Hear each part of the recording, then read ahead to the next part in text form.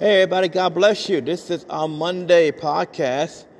So happy you decided to tune in for an encouraging word from the Lord. I am Pastor Mark Daly of the Inspired Word Ministry International. We're located in the beautiful city of Stockbridge, Georgia, and I come every day to give you a word of encouragement to bless you and to edify you and to push you to your destiny. Amen. Praise God. Jesus made a statement that is so relevant to us today. He said, if you continue in my word, so shall you be my disciple. If you continue in my word, so shall you be my disciples. It's Monday, and we start off Monday with aspiration and expectation of a great week. Continue maintaining your standards. Don't let the news or anyone else, anybody, any toxic conversation or environment change your standards. We're on third day challenge of not watching no CNN, no Fox, no local news, nothing. But spend that time filling your heart with the Word of God.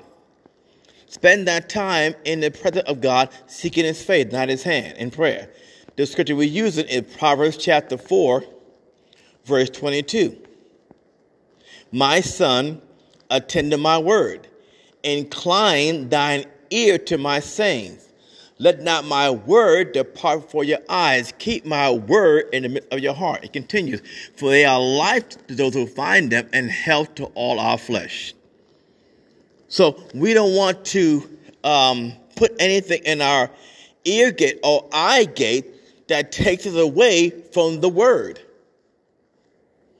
Now, I'm not saying watch the weather report, of course, watch the weather report, and don't spend a majority of your time watching CNN or Fox or anything else. Use that time to build up your relationship with God, to fortify your faith, to add to your faith, the things that are necessary for you to continue on the assignment that God put on your life.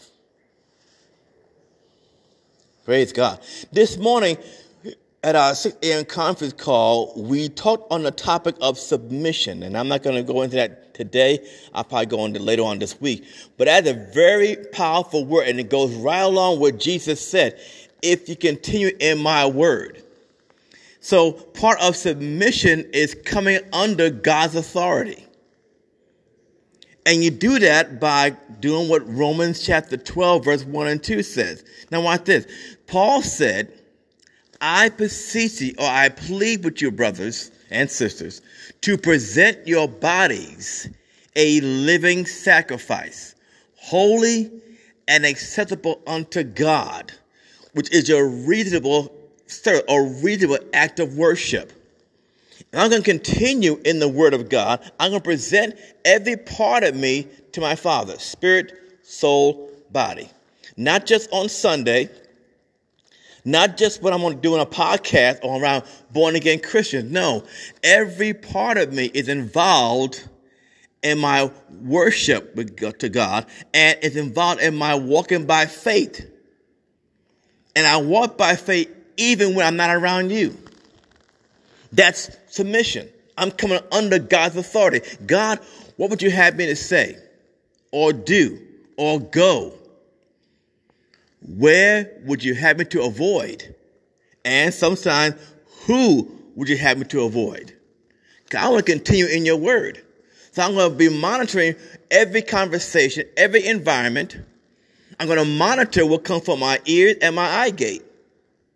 Knowing that the ears and the eye, when I watch it in ears and my eye, it gets into my heart and my spirit. Then all of a sudden I'm saying things or doing things or thinking things that are outside God's plan for my life. So I got to maintain my standard.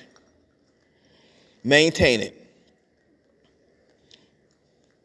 And if you look at what's been happening all this year, matter of fact, the last couple of years, there have been attempts for born-again Christians to lower our standards, to lower our principles, to change what we know is right, and to conform to the world.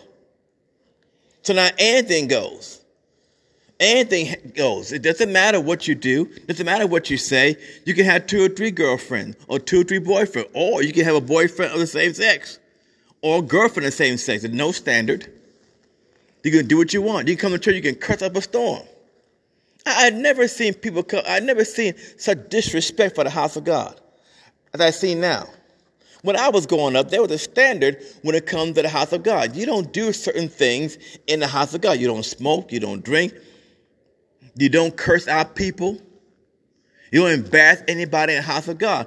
And when I was growing up, there was always this usher, and she was always dressed in white, had a hand behind her back, and she would say, shh, they're praying, or be still in the house of God. Now, please, you come in there and dress any kind of way, act any kind of way, and mistreat anybody any kind of way in the house of God.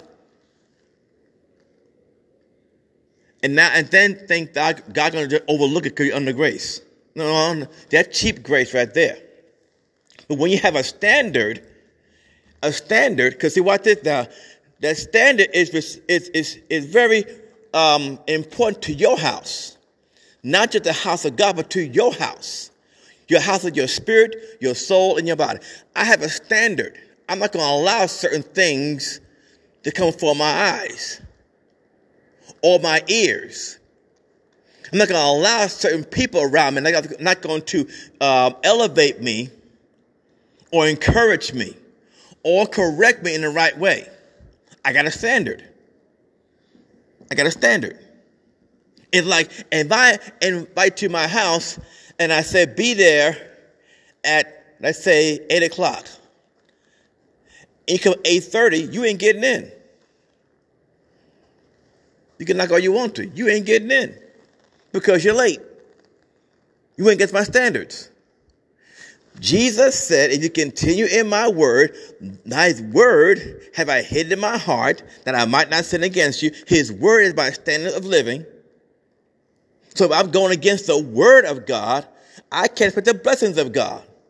Because there's life to those who find and health to all their flesh when they attend to the word. Are you hearing what I'm saying? Maintain your standards. If you got up this morning and said it's going to be a blessed week, maintain that.